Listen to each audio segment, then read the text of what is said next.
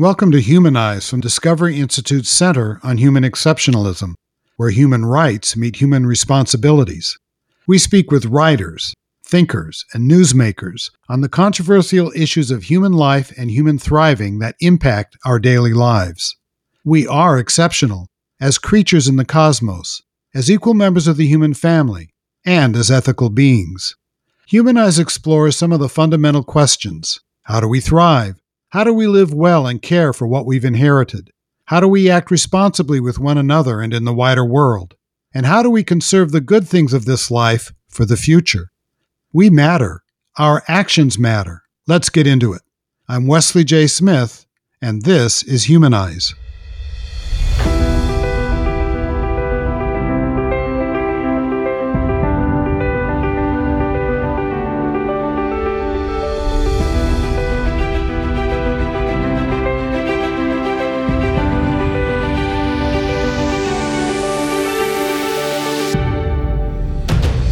In his first term as California governor, Jerry Brown said back in 1975, "There is no free lunch. This is an era of limits, and we had all better get used to it. Small is beautiful." Was Brown right? These days it seems that establishment thinking and mainstream media believe it is so. Threats from climate change, overpopulation, and environmental degradation, we are told, now force us to reduce consumption and limit growth in order to save the planet and ourselves. My guest in this edition of Humanize takes a radically different and far more optimistic view. Gale L. Pooley has co-authored a book entitled Superabundance, in which he and Marian L. Tupy argue that contrary to the roaring pessimism about the human future so often espoused today, our earthly resources are actually unlimited, and indeed that population increase and innovation are the keys to growing our prosperity. Gale L. Pooley is an associate professor of business management at Brigham Young University, Hawaii. He has taught economics and statistics at Al Faisal University in Riyadh, Saudi Arabia, Brigham Young University, Idaho, Boise State University, and the College of Idaho. Dr. Pooley earned his BBA in economics at Boise State University and completed his PhD at the University of Idaho. He has published articles in National Review, Human Progress, The American Spectator, the Utah Bar Journal, the Appraisal Journal, Quillette, and Real Clear Markets. Dr. Pooley is a senior fellow with the Discovery Institute's Center on Wealth and Poverty and serves on the board of humanprogress.org. He also serves on the Foundation for Economic Education Faculty Network and is a scholar with the Hawaii Grassroots Institute. His major research activity has been the Simon Abundance Index, which he co-authored with Dr. Marian Tupy. Gale, welcome to Humanize. Delighted to be here. Thank you. Are you in Hawaii? No, I'm actually in Utah today. So not as exotic.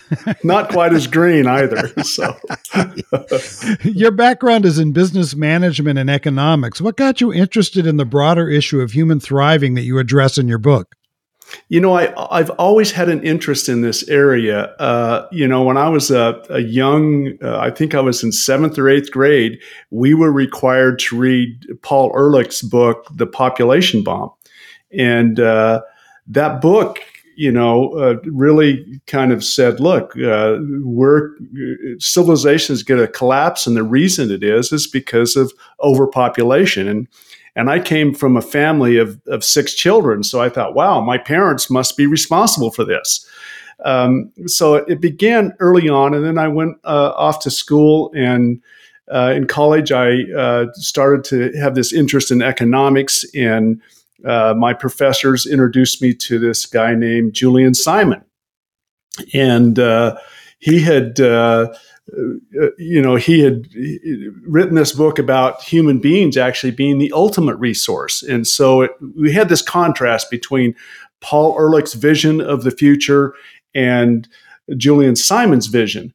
And around that same time, these two were having this pretty vocal public argument about what was going to happen in the future. And finally, Simon offered to make a bet. and this bet was about the future prices of some non-renewable metals. And he told Ehrlich, look, just pick any non-renewable metal, and the bet's got to be more than a year, and I'll bet you they're going to become more abundant. In other words, the price is going to go down. And so they entered into this bet in 1980. Ehrlich picked 5 metals: copper, chromium, nickel, tin, and tungsten, and it was a 10-year bet. And they put up $1,000. So if it went up by whatever it went up by or down by, the loser would owe the difference of that $1,000 basis in that bet. Well, 1990 comes along, and Ehrlich writes a check to Simon for $576. The real prices had fallen by about 36%. So Why is that significant? And why should anybody listening care about that? Well, 2 reasons. One, if we are really running out of stuff, things should be getting more and more expensive. Okay. So the opposite happened. Now recall that period, the decade of the 90s, we added over 850 million people to the planet. So it was the largest increase in population in history. So you have this increase in population at the same time prices are going down. What explains that? Well, economics explains that. And that was really kind of the basis for our book, as well as how could you have more people and things become even more abundant or super abundant. And so that was the crux of our research. Gee, when I was your age and you were thinking about Paul Ehrlich, I was probably thinking about baseball and so forth. Some people are just born smart. I wasn't thinking about it. My teacher made me think about it. It was an assignment in a class. Let me ask you. This is interesting because Paul Ehrlich has he's still alive and he's continuing with his pessimistic view of things. Did that impact you? You said you were thinking about Paul Ehrlich and you looked at your family, which is a large, 6 children in the family, and you thought, gee, maybe that we're causing a problem. Did that affect you emotionally? Yeah, I think it absolutely did. The tragedy is today we have the same kind of a ideology that is influencing people's decisions about is it safe to have children. One of our Congress persons, Alexandria Ocasio-Cortez, recently said, "Is it safe to have children?" This concern about the environment and the damage that we're going to have. Should we have children? So it clearly, made me think. What really value are human beings? What value does another human being bring to the planet? Yeah, it's important. As you know, I had the Center on Human Exceptionalism for the Discovery Institute, so we're colleagues. And we've never met or talked before, so I'm really happy that you're on the program. But it strikes me that there's a lot of pessimism being caused, as you mentioned, happened to you with the Paul Ehrlich issue, with regard to this constant drumbeat that the Earth is in crisis. We're destroying the planet. Human beings are, I think Richard Attenborough called us a plague on the planet, this kind of thing. You've got some very notable people actually engaging in, and you address this a bit in your book, anti-humanism. What impact do you think that has on our overall thriving as a society? Well, it clearly, everything kind of comes down to an individual's perception about themselves, their worth, and their future. And if you tell someone that the future is bleak and that they are a negative contribution to life, it's pretty hard to overcome that unless you're willing to go beyond that and ask, why would you say that? What evidence do you have to say that? Is it truly a conclusion based on evidence, or is it simply an assertion based on an ideology? Go ahead. I'm sorry. Go ahead. So what we tried to say is, look, we can actually quantify abundance on this planet, and we can measure it, and then we can compare that abundance against population. And What happens when you increase population by 10%? Do things become more or less abundant? And the empirical evidence, just wherever we looked, strongly supported things are becoming more and more abundant. In fact, they become abundant at a faster rate than population increases, which is where we get the title of the book, Superabundance. Right. And let's get the total title of your book, because I think it's interesting. Superabundance, the story of population growth, innovation, and human flourishing on an infinitely bountiful planet. I found that to be a totally, as I read the book, an interesting mix. You mix economics, which frankly make my eyes glaze over, with the history of the human species and some philosophy thrown in.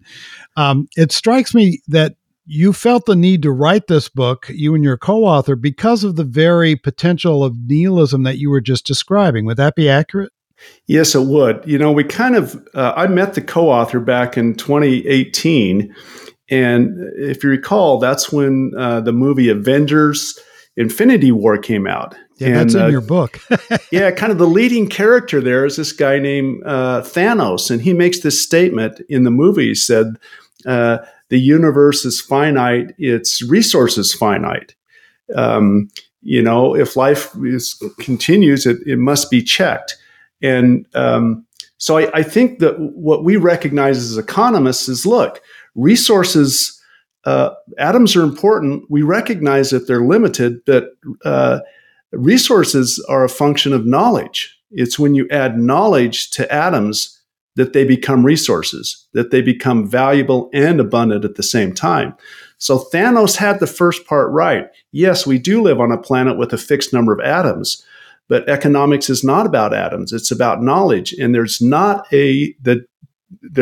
appear to be a fixed limit in terms of the knowledge that human beings are able to discover. So it's really the reason we say we live on an infinitely bountiful planet is because we don't see a limit to the discovery of new knowledge, which really is what makes life valuable. So I get this clear. Obviously, the Earth has, as you said, a finite number of atoms. I mean, the Earth is as big as it is. It has the resources that it has. It's inexhaustible, certainly in the near term. I suppose in the long term it might be. But you're saying that even then, because of the human ability to innovate and because of our ability to find new ways forward and technology, that actually there is no danger of a loss of resources and shrinkage. Is that right? Absolutely correct. We grow knowledge faster than we grow people. And that knowledge makes these atoms around us abundant.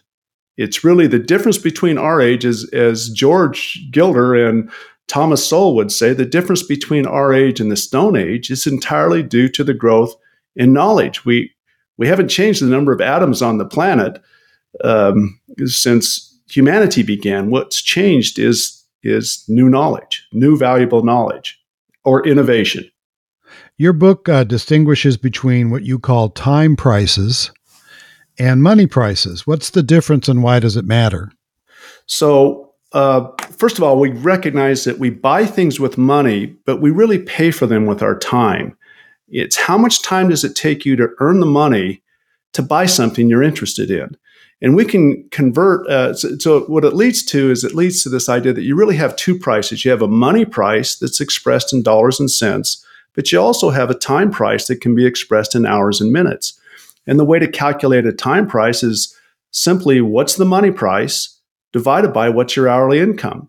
So if you're earning $20 an hour and a pizza is $20, that time price is 1 hour or 60 minutes. Mm-hmm. So the first step that we take is we convert prices to time, money prices to time prices. So that time offers a number of benefits over money in terms of measuring abundance. And one of the first benefits is it lets us transcend all of these issues with CPI and inflation adjustments. We can simply go to a point in history and say, well, what was the price of a loaf of bread in Paris in 1850 and what was hourly income in 1850? How much time did it cost someone to earn the money to buy a loaf of bread? We can do that same calculation today. And it's the change in time prices over time that really reveals whether we're enjoying more or less abundance. So we're simply saying, look, last year it took you 5 hours to buy that thing. This year it only takes you 4 hours. Your life is becoming more abundant because now you can devote less and less time to being able to acquire that thing that you're interested in. But as let's say a consumer, I may not see that. All I see is, okay, I've gone to the store. Last year, my loaf of bread cost me $4. Today, it cost me $5. And so I'm thinking I have less abundance because that's what my checkbook is showing.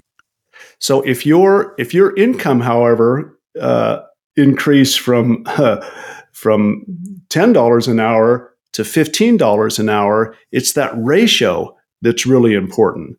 We recognize that inflation reports the difference in price level, but it's really the price of things compared to a person's income. That's what really counts, that ratio. And time prices give us that ratio. They contain a lot more information than the money price. Time prices, the denominator there is your hourly income. And we note that innovation shows up both in lower prices and higher incomes. Now, inflation comes along, and it's this monetary thing, but we pay particular attention to what's happening to not only the price of goods, but people's incomes. And we've gone through periods of inflation before. The 70s had this period of inflation. We're experiencing that once again, but the underlying trend is that these time prices continue to get cheaper and cheaper. So even though I might, on the surface and emotionally, because I see the extra cost of bread in the store, think that we're becoming less prosperous, if I take a step back and take a look at how much work I had to do to earn that bread, I might see that I'm actually more prosperous. Yeah, I always got a kick out of my grandpa when I was a kid. He would say, when I was a kid, a Hershey bar only cost 5 cents. And today it's like $1. And I'd say, yeah, Grandpa, when you were a kid, you earned like 10 cents an hour. So it took you 30 minutes to buy that Hershey bar. Today I'm earning like $8 or $10 an hour, and it takes me 1/10 of it. It only takes me 6 minutes to buy a Hershey bar. It took you 30 minutes. So I get 5 Hershey bars for the time it took you to get 1 Hershey bar. I can attest to that in the sense that I worked my way through law school selling televisions at JCPenney. And in those days, we sold, let's say, a 25-inch television for $500. Today, right. I can get a 42-inch on-the-wall television that works much better for $250. I know. So not only has the price gone down, but the time it takes me to earn the money to buy the television has certainly gone down. Yeah. So I think the first thing that we try to get people to do is think in time. So it's good to think in money, but if you can go beyond money and think in time, think about how much time it takes you to earn something today, and then ask your parents or grandparents how much time it took them to earn something that was similar. And we were unable to find anything other than a couple of items that were controlled by government that have actually become less abundant in terms of the time price. And then you add to that this other thing that's happening in terms of the quality of things. TVs are a prime example. It's like your 1980 TV is not the same one that you're going to find at Walmart today. Absolutely. And it wasn't nearly as good a picture, and it didn't do as many things. What one of the things I was surprised at in your book and didn't expect to find is that you actually go back to the beginning of humanity and you get into some of the things that human beings do that no other species does. And one of them, and as I mentioned, I get very involved in human exceptionalism, why it's important, why it matters. But this is one of the things I hadn't considered in terms of what makes humans unique. And you write, no cases in which one animal gives an unrelated one thing in exchange for a different thing exist in nature, except among humans. In other words, trade. You say trade has been an incredibly important aspect of human beings, not only improving their lot in life, but growing in prosperity, growing in population, obviously, and having a better, longer, more abundant life. Trade. Right. Absolutely. We always say, I mean, there are a couple of definitions of economics. And the one I really like is economics is the study of how human beings create value for one another. And it's through this process of trade that we do that. It's like, look, you have something that I like, and I have something that you like more than I like it. Why don't we trade? And we'll both be better off. We both actually walk away from that trade with more value. And we're the only species that really do that. Not only do we trade with each other like that, we trade across time. It's like, well, if you give me this today, I'll give you something different in the future. We do that as well. So this ability of human beings to be able to create value for one another in this cooperative way is entirely unique on this planet. And in terms of modern language, that requires the rule of law. I mean, you were basically talking about contracts right there, which, of course, as a lawyer, is part of my area of expertise. Right. Our ability to create law, to create agreements with one another, it really depends on the fact that we have a language. Yes. We have the logos. We have a language that we can reason with. We can assign meaning to these words, and then we can write them down, and we can agree to things with one another with this tool of language. It's really a powerful tool that human beings possess. It's really a divine kind of a feature that we have. And you've seen over the incredible millennia of life on the planet. I mean, the dinosaurs were awesome, incredible animals, but they didn't know it. All they saw each other was, is this someone who's going to eat me, or is this something I'm going to want to eat? So you never had the kind of, for the whole history of life on the planet, the kind of organization and economic activity, because you didn't have it, because it was all hunter-gatherer or eat or be eaten kinds of life. But something different happened with humans. Right. We learned how to cooperate with each other and trust one another. And that ability to do that, I mean, fundamentally, what is an economy? An economy is based on people trusting one another. And as we expand those circles of trust, not only, to become worthy of trust, but be able to trust one another, we're able to enrich one another. And your observation is exactly right. This ability to do this is really unique. In your book, you oppose efforts at population control. In fact, you would like to see population grow. That really is kind of a heterodox opinion in this day and age. What is important about population growth? Well, I think, just stepping back just a little bit, I don't think we necessarily what we try to argue is, look, you need to make the decision about how many children you'd like to have. We don't think the state should require nor limit. We think that individuals should make that decision. But if you're making the decision about how many children to have based on this idea that we're running out of resources, that is a false conception of reality. So do not let that idea affect that decision, because it's the opposite. The opposite is the case. So I think back again to what is wealth? How do we create value for one another? George Gilder has this great, and it really is he makes this statement. He says it's really these three propositions: wealth is knowledge, growth is learning, and money is time. And we've taken those three propositions and derived this theorem that you can measure the growth in knowledge with time. And our book is about operationalizing that. And we go back to this first idea: wealth is knowledge. Well, where does knowledge come from? It comes from human beings. And so if you're interested in more wealth, and knowledge is wealth, you've got to be interested in more people that can create and share and discover and consume knowledge. That's what lifts us is this ability that we have to discover and share and consume knowledge. And that's a function of how many human beings that are free to engage in that activity, that are free to innovate. I think and we were going to get into that and that's a big part of what you're describing. I mean, you can have a robust population in a tyrannical system and not experience the kind of growth and prosperity that you're describing in the book. The book makes it very clear that freedom is an essential aspect of that milieu. Right. We kind of think about the equation as being wealth is a function of population times freedom. Some functionals too, because there are a lot of people in China.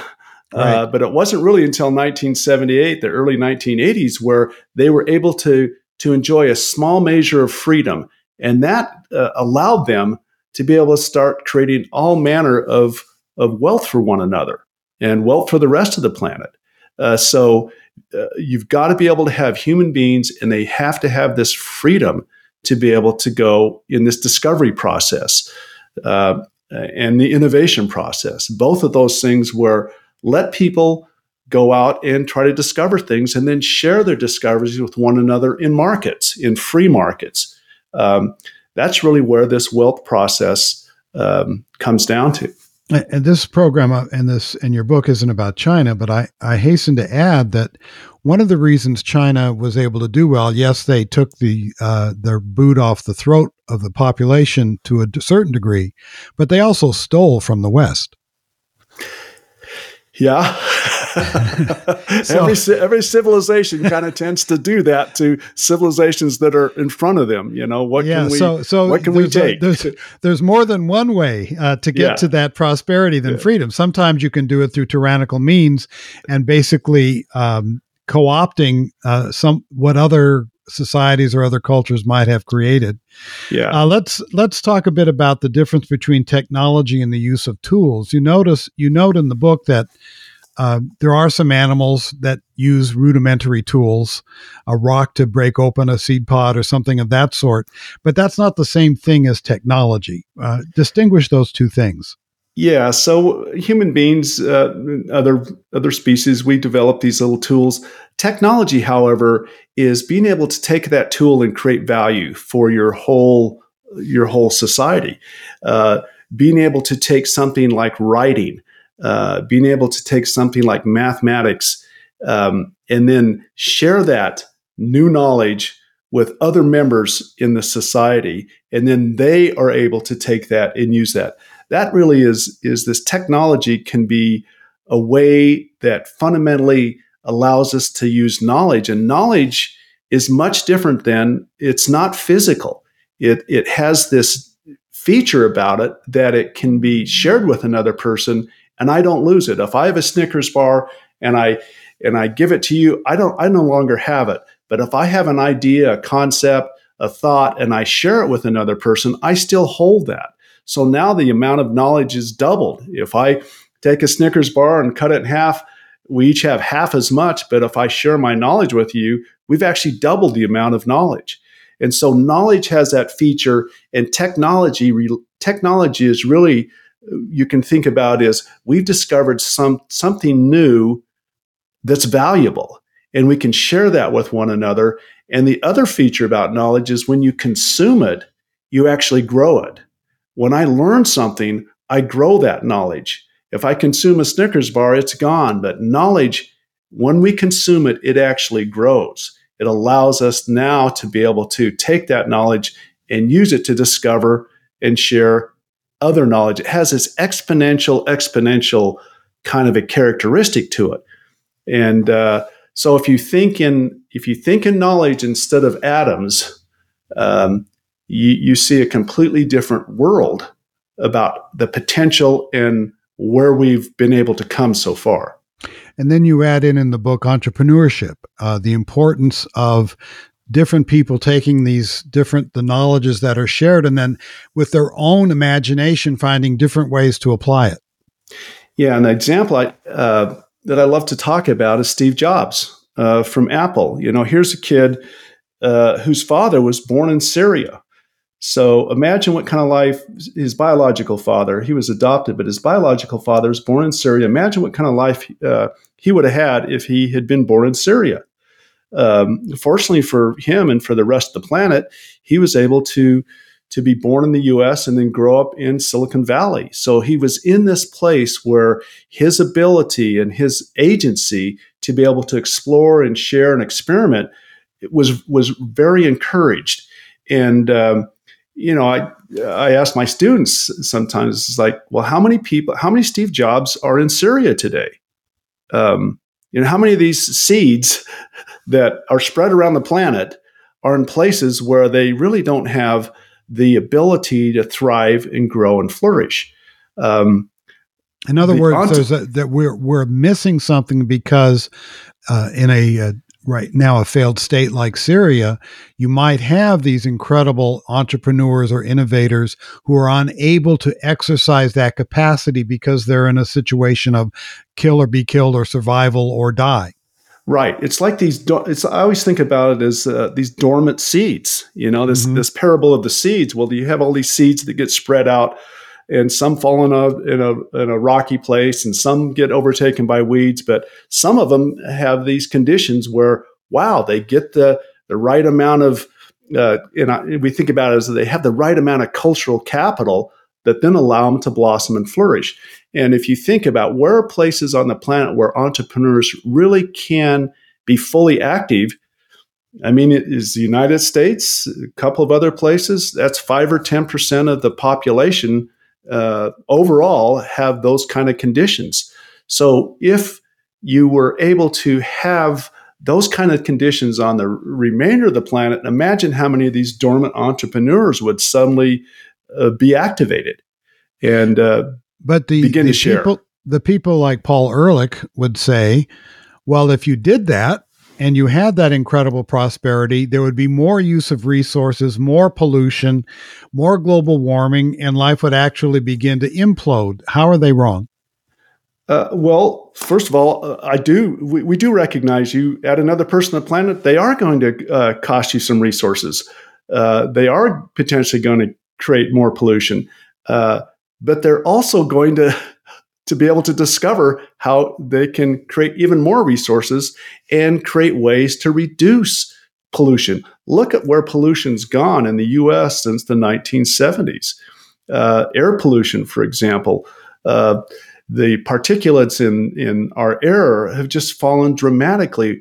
As we've added more knowledge, more wealth, we've been able to discover ways that we can have a much healthier, cleaner, greener planet. So yes, people do come with costs, but they also come with these benefits. And where Ehrlich made the mistake in Malthus and Thanos is they failed to recognize that side of the equation, that these people have the potential to make huge contributions to civilization. And if you limit population, you by definition are going to limit the possibility that you're going to have a Steve Jobs, a Elon Musk type of individual that's going to be able to be creative. Where do these guys come to? Elon Musk, why did he not stay in South Africa? He needed to go to a place where he could fully activate his entrepreneurial skill and talent. And that is in a culture that supports that. That's in an American culture. So it's today it's an American culture. Previously, I think it was the English culture back during the Industrial Revolution. So you're not talking about a ethnocentric approach. You're talking about a general culture of freedom, of innovation, of entrepreneurship, and of basically capitalism. Yeah, I think I'd call it an entrepreneurial centric culture, maybe. Okay. Where and it really did. You're right. It started. It really took off in Britain. Before that, you had the Netherlands and that little area there that really started to give people opportunities to be free to experiment. It kind of jumped over, went to England. England had these physical resources. I mean, England is really this big chunk of coal, and And with that ability to convert coal into energy, usable, valuable power to be able to then move forward with the industrial revolution, they needed to have that ability for the culture to tolerate and accommodate and encourage this experimentation. And so, yeah, it was really, how do we get human beings to be creative and then make the largest contributions they can that the rest of us can enjoy in their discovery process? You just made me think of Leonardo da Vinci, who, of course, is probably one of the great geniuses in human history, but he couldn't actually effectuate his ideas because there wasn't the energy, there wasn't the milieu in which he could actually try them. So Right. It isn't just the brilliance of a Da Vinci or a Steve Jobs or an Elon Musk. Also, all of the various people in a society that are working on these various efforts in their little places lead to a culture and lead to a technological advancement that then allows certain things to take place and certain experiments to be tried. Yeah, you got to imagine that he had these fantastic dreams about what was possible. Then he'd wake up and he was still stuck in this world that just didn't have the technology to be able to put these pieces together to be able to manifest his creations in the real world. They had to remain kind of in his imagination, and on paper. But today, wow, you can go to places and find the talent, find the knowledge, and assemble these people together. I think about the iPhone, and you look at an iPhone and you think, well, did somebody at Apple invent that?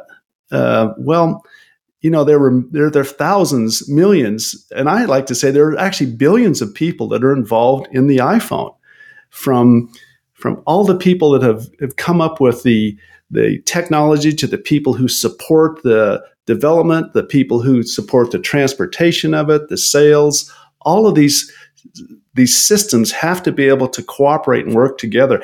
Apple, the company itself, if someone were to say, what is Apple? Apple is really a cooperation company.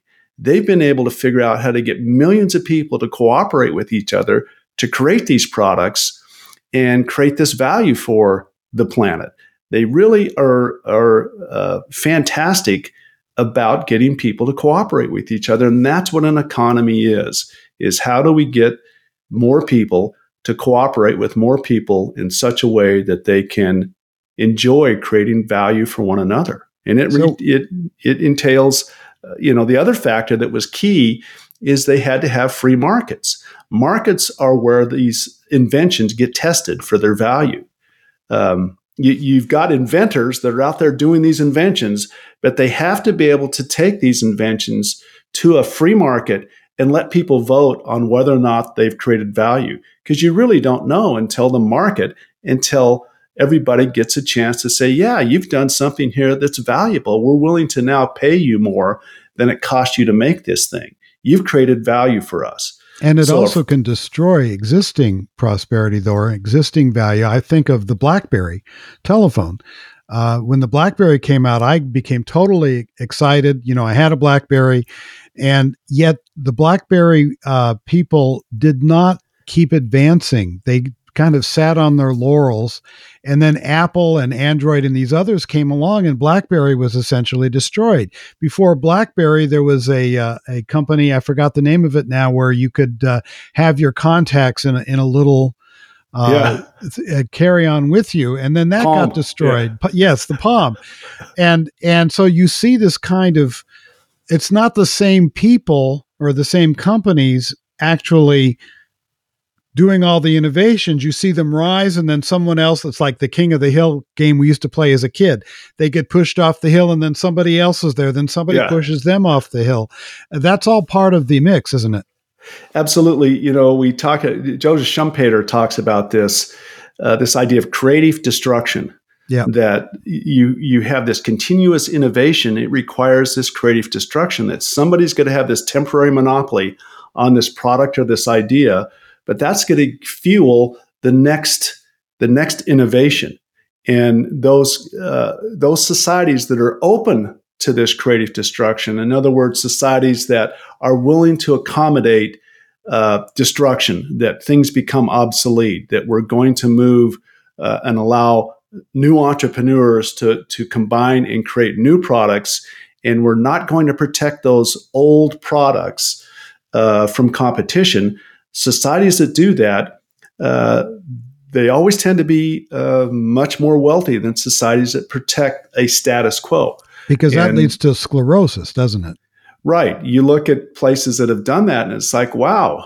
I mean, if you travel around the world and you go, wow, you guys seem to be 20 years behind here. How come you're not using this current stuff? And if you dig deep enough, you'll discover that industry is being protected somehow in its market, in its monopoly by some kind of a government regulation. And that's where we also note that when we see a product that doesn't seem to be exhibiting an increase in abundance, it's usually because of some government involvement in that market that's either affecting the supply or the demand, that's preventing innovation from really allowing it to move forward. Education, healthcare, just a couple of areas where these prices of these things seem to be going up. Why is that?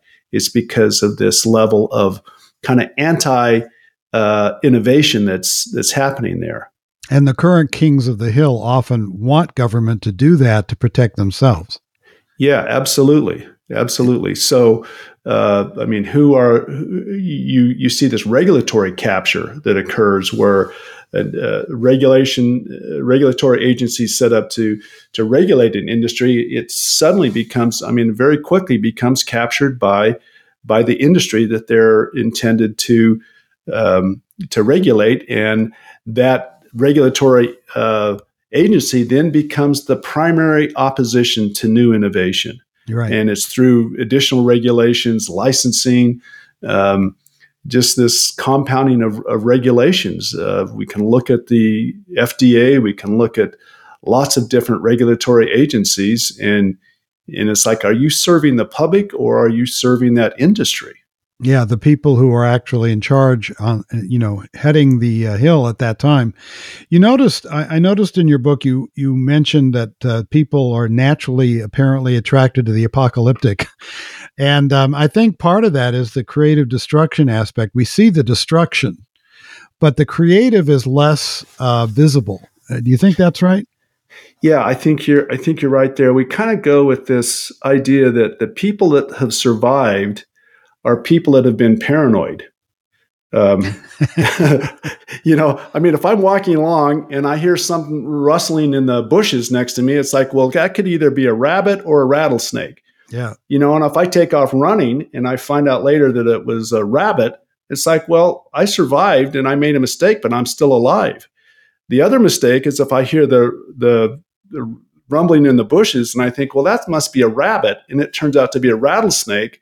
It's like I didn't survive to be able to tell people that I'd made the mistake. So by virtue of simply the survival rate of people that tend to be paranoid is higher than those who don't. So we have this kind of a bias towards being pessimistic about things because it's what's allowed us to kind of survive.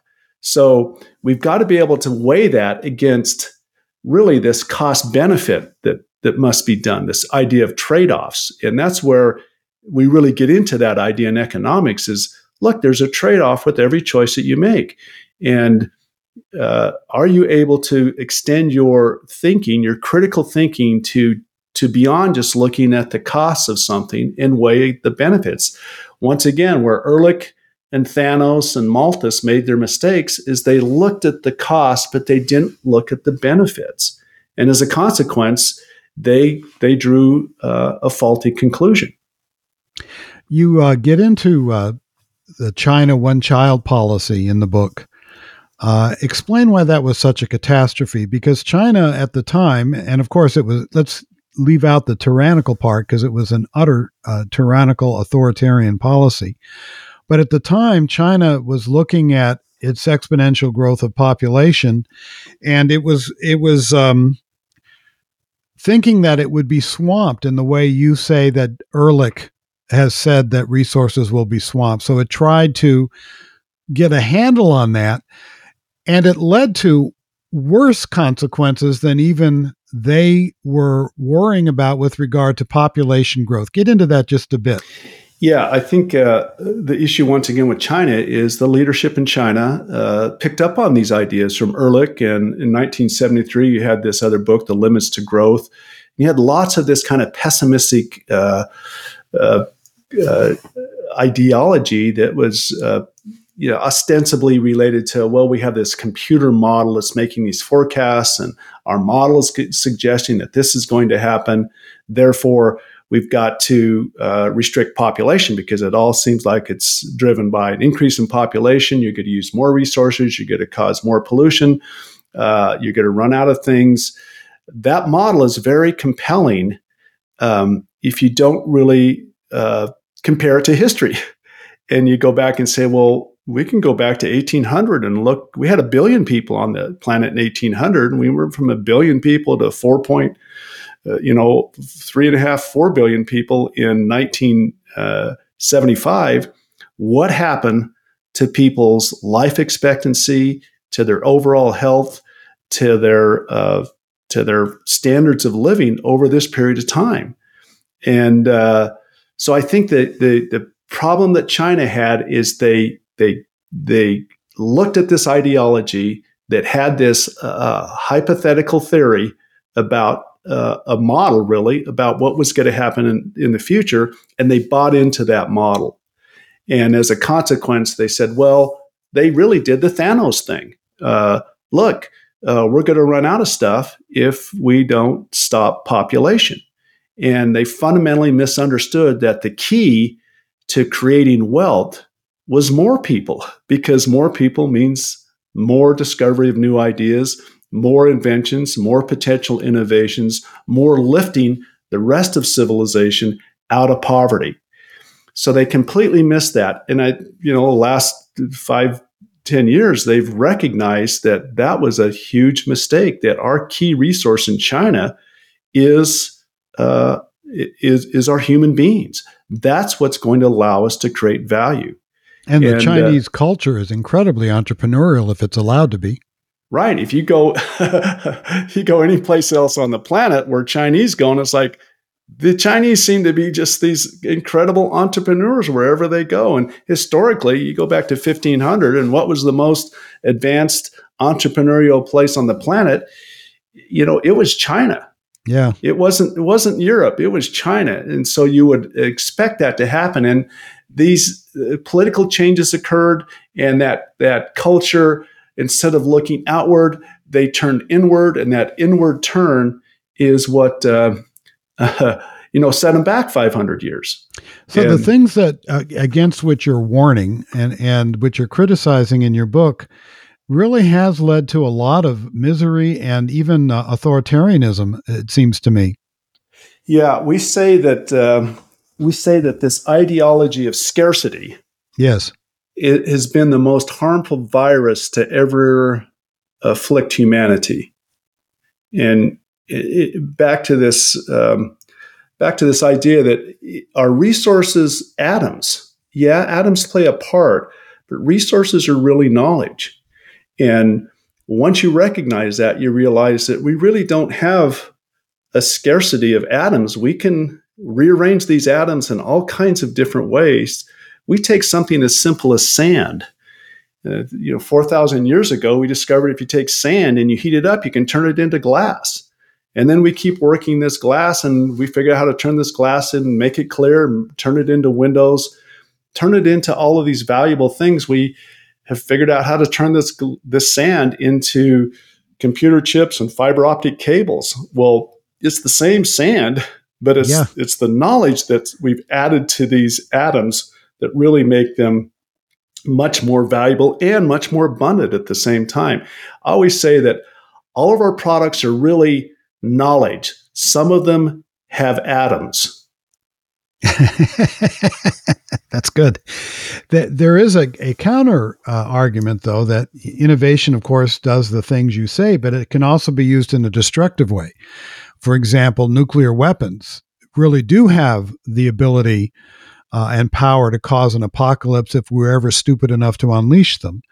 So how does a robust culture direct these innovations in a positive way and try to thwart the application in a way that could be so destructive?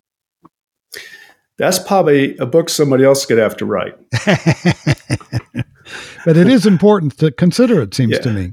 Yeah, it's absolutely, I say that a little bit tongue in cheek, because I think whenever you have any kind of a new innovation has these costs and benefits. The printing press, huge threat to the existing institutions. Now, nuclear power is a little bit different because it's dealing with humanities itself. We clearly could destroy ourselves with the technology that we possess. And people like Elon Musk are talking about AI, artificial intelligence, having the ability to destroy us. I don't know if that's true, but I do think we have to keep in mind, also like with biotech, the CRISPR technology of gene editing and so forth. These are the most powerful technologies, I think, in the history of humankind. And it does seem to me that they can't just be allowed to in a wild, wild west kind of milieu, because you do need to have some regulation to make sure they stay in a positive approach rather than one that could lead to unintended consequences or even intended consequences.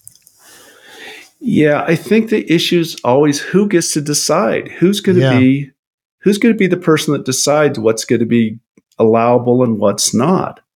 We try to resolve that politically by voting for leaders that can make those decisions for us, but we don't really have that great of a track record.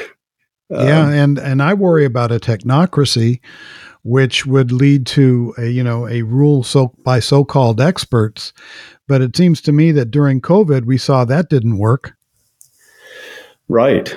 And we go back in time and we can see all kinds of periods where we've had episodes of the experts or the technocracy that have either prevented us from doing something we should have, or have said, "Oh yeah, this is safe and effective. Let's do this." And later on, we find out, well, that wasn't actually viable. I think part of what maybe one contribution that we see from certain thinkers is, look, we have to have markets where people compete. This competition potentially could give us the ability to be able to filter out ideas that are valuable and those that are not. Clearly, we're going to have people that are going to possess certain technologies and weapons and so forth that could be very destructive, and we've got to explore how we check that. But you think about it today. What would you do to reduce the threat of this problem with Russian expansion into Ukraine? What are we willing to do to prevent that? Yeah, and the potential for getting back to China to go into Taiwan, and whether Taiwan's part of China and so forth, that's beyond our scope. But there's a lot to consider with regard to the human innovation and technology, because if it goes down the wrong street, we could be in real trouble. But it's interesting. You argue that the poor have been the chief beneficiaries of modern capitalism. And you gave a statistic that really caught my attention. You wrote that globally, people live 22 years longer today than the richest people did in 1900. That's a remarkable statistic when you think about it. And if that is true, and I don't have any reason to think it isn't true, why is socialism and collectivism having such a pull on people? That's a really, really good question when we're dealing with the human being and their perception of their status, if you might think of it that way. Jordan Peterson makes this interesting observation, I think, in his book, 12 Rules. I think it's rule number 4. He says something about, it's better to compare yourself to who you were yesterday instead of who someone else is today. When you begin comparing yourself to who someone else is today, you're always going to be a loser because you can always find somebody that's richer, smarter, more attractive, whatever than you are. But if you compare yourself instead of across space, if you compare yourself across time, and look at where you were yesterday, your parents, your grandparents, you'll realize, wow, I can be nothing but profoundly grateful for where I am today. Not only grateful for where I am, but I have to be grateful for the sacrifices that all those people have made before me that chose to live a less abundant life and made sacrifices so I could have more today. So I think that's part of it, is this perspective problem that people have when they look at someone else that has more, and they're immediately told by someone the reason they have more is because they've taken or they've stolen or they've gotten these things by exploitation.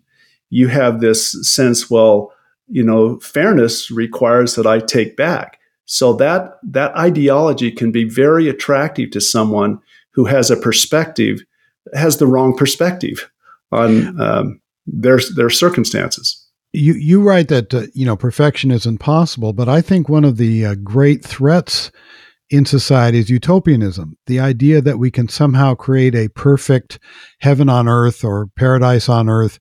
And when you get into utopianism, the ends justify the means.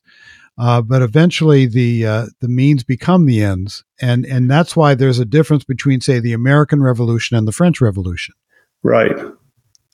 And the utopianism of the modern moment across various cultural issues, I think, is what is striking and what is causing the kind of turmoil that we're witnessing with regard to so many, especially the young, rejecting many of the things that you're defending in this book.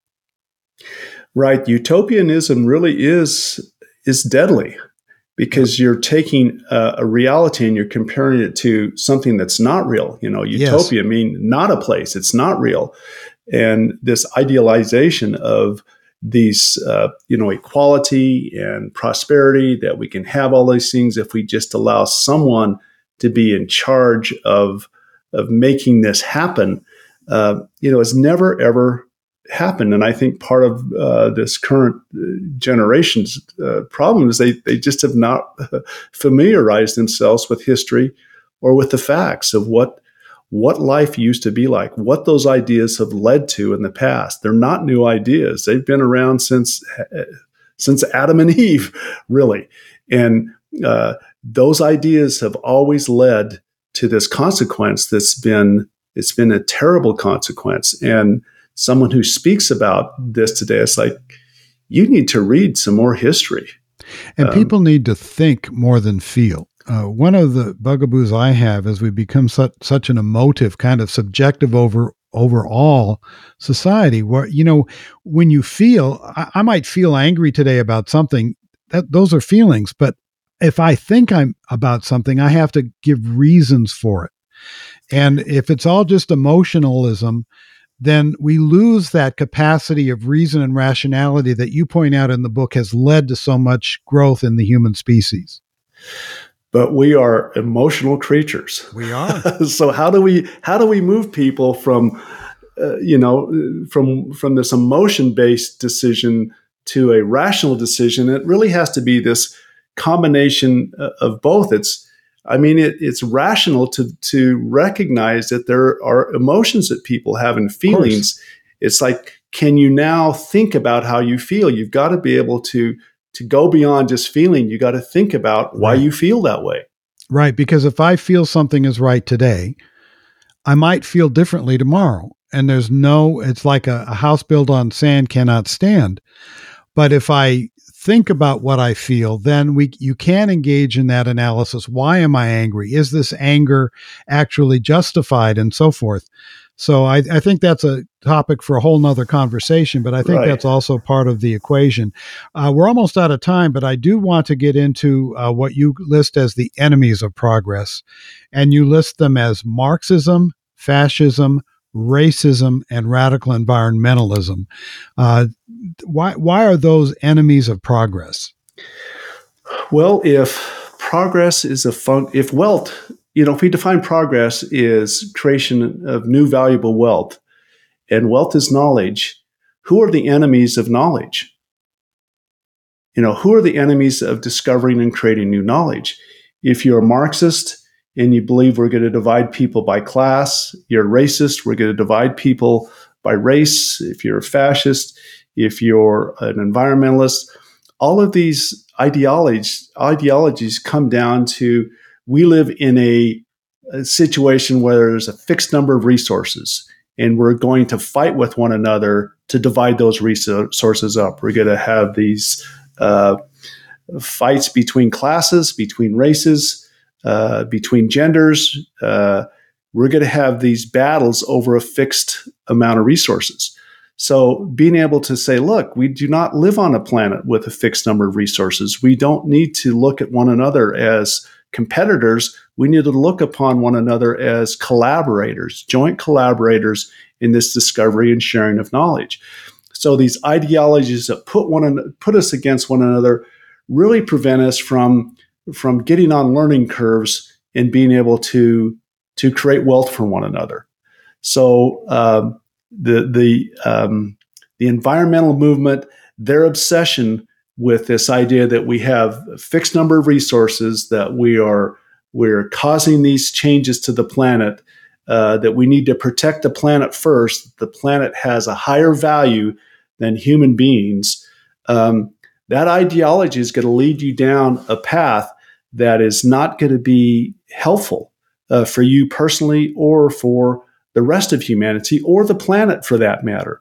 We note that where people have been able to create new knowledge, those are the cleanest places on the planet, where people live the longest, where they have the most enjoyable lives, where they can control the temperature in a room, where they can thrive. And that requires people having this freedom to innovate and create new wealth. If we step up and arbitrarily say, no, we're not going to do that anymore, we're going to fight over this limited number of resources, we're going to have civilizations that are simply going to collapse over these disputes. What is the Simon Abundance Index? The Simon Abundance Index is, once again, it's based on Julian Simon's work, and it looks at the time prices of 50 basic resources. It begins in 1980. It says, what did it cost a person to buy these 50 basic resources, the time price? And then it compares that time price over time. Each year, we come up with a value of what that's changed. And so we start the index at a value of 100, and it's a function of how much more abundance that people are having and multiplied times the population. So we go back to this simple question of if you have an increase in population, but the price of something's not increasing, what does that mean? Well, it must mean that you're increasing the quantity of that product as fast as the population is growing. Pizza, for example. What if the price of pizza, population increases, but the price of pizza stays the same? What is that suggesting? It's suggesting that you're able to discover and grow more pizzas. Well, if we think about these 50 basic resources, it was really inspired by this bet that Ehrlich and Simon had. They had Right. 5 resources they looked at, and one of the criticisms was, hey, they only looked at 5 resources. Simon was lucky, and it only lasted for 10 years. Simon was lucky. And we said, okay, we'll expand it from these 5 to 50. So we look at energy, we look at food, we look at material, we look at metals, we look at minerals. And then we extended it, now we've looked at it for the last 40 years. And on the average, the time price of these 50 basic commodities, and we picked these commodities because the commodity really hasn't changed. I mean, a bushel of wheat is a bushel of wheat today. It really hasn't changed, unlike a car or a TV. So it's this fundamental commodity. Well, what we discovered is that the commodity prices had fallen about 75%, which means you walk into the store today and everything's 75% off. It means I get 4 now for the price of 1.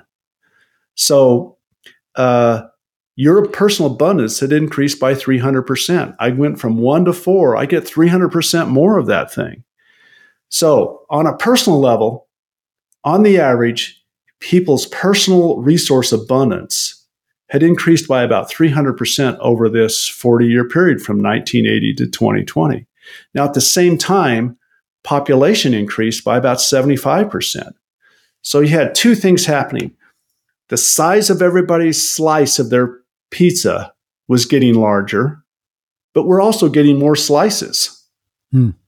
So we have these two dimensions. If you think about the global resource as being the size of a pie, the pizza, what's happening to that? Well, it's growing from two respects. Each person's slice is getting larger, and we're also getting more slices. So this pie is getting bigger in two dimensions. That's what the Simon Abundance Index measures. So our most recent value on that, I think, was 520, which it went from 100 to 520 over this course of about 42 years now. And what that means is that we have 5.2 times more abundance today on the planet than we had in 1980. And people, if you told people that, I think they would say that can't be right because they're not seeing it somehow. Well, what I ask somebody is, okay, go back to where you were in 1980 and your life in 1980. What did it cost you to buy a TV at JCPenney's in 1980? Well, it was $500. And I'm earning, in 1980, I think I was earning $5 an hour, at one of my first jobs. That means that TV cost me 100 hours of work. Today, I can go to Walmart. I can get a 32-inch LCD TV for under $100. And I'm making like $35 an hour. So that TV went from 100 hours down to 3 hours. Tell me that you're poorer today. Your TV abundance has increased by a factor of over 30. That doesn't consider the quality changes. By every rational basis, you're saying we are getting better, and yet somehow so many people think we're getting worse. And that's why I think your book is so important. People need to see that there's another way of looking at this. And perhaps a greater prosperity, though, does lead to a bit of expectation, unreasonable expectations as to how much better things should continue to get. I mean, we may have been spoiled by our past success. That's absolutely true. It's absolutely true. And I think you'll see societies that once they hit a certain level of prosperity, they don't seem to be as motivated to go out and try to work and innovate as much.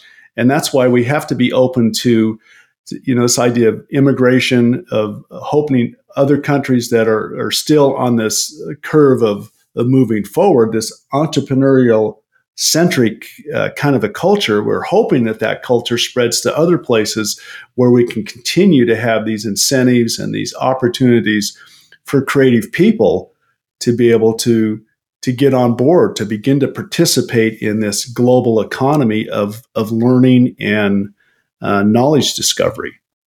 Well, this has been a fascinating discussion. What next for Gale Pooley?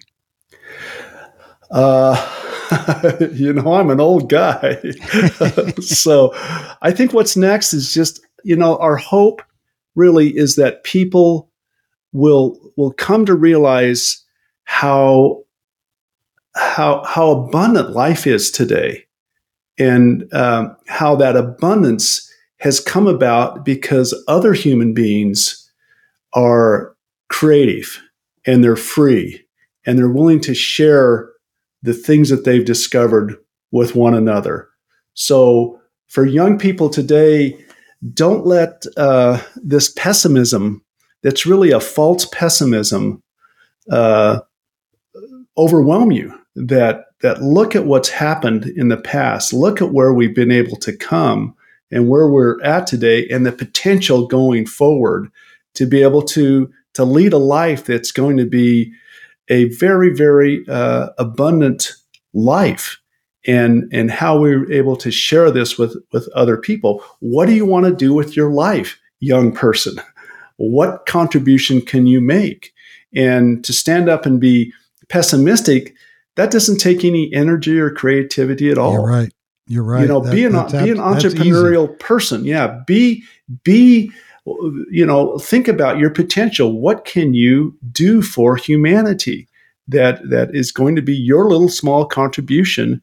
And if each and every person, each 8 billion people on this planet, make these tiny little bits of discovery and contribute that to us, wow, we have this potential to solve all kinds of problems.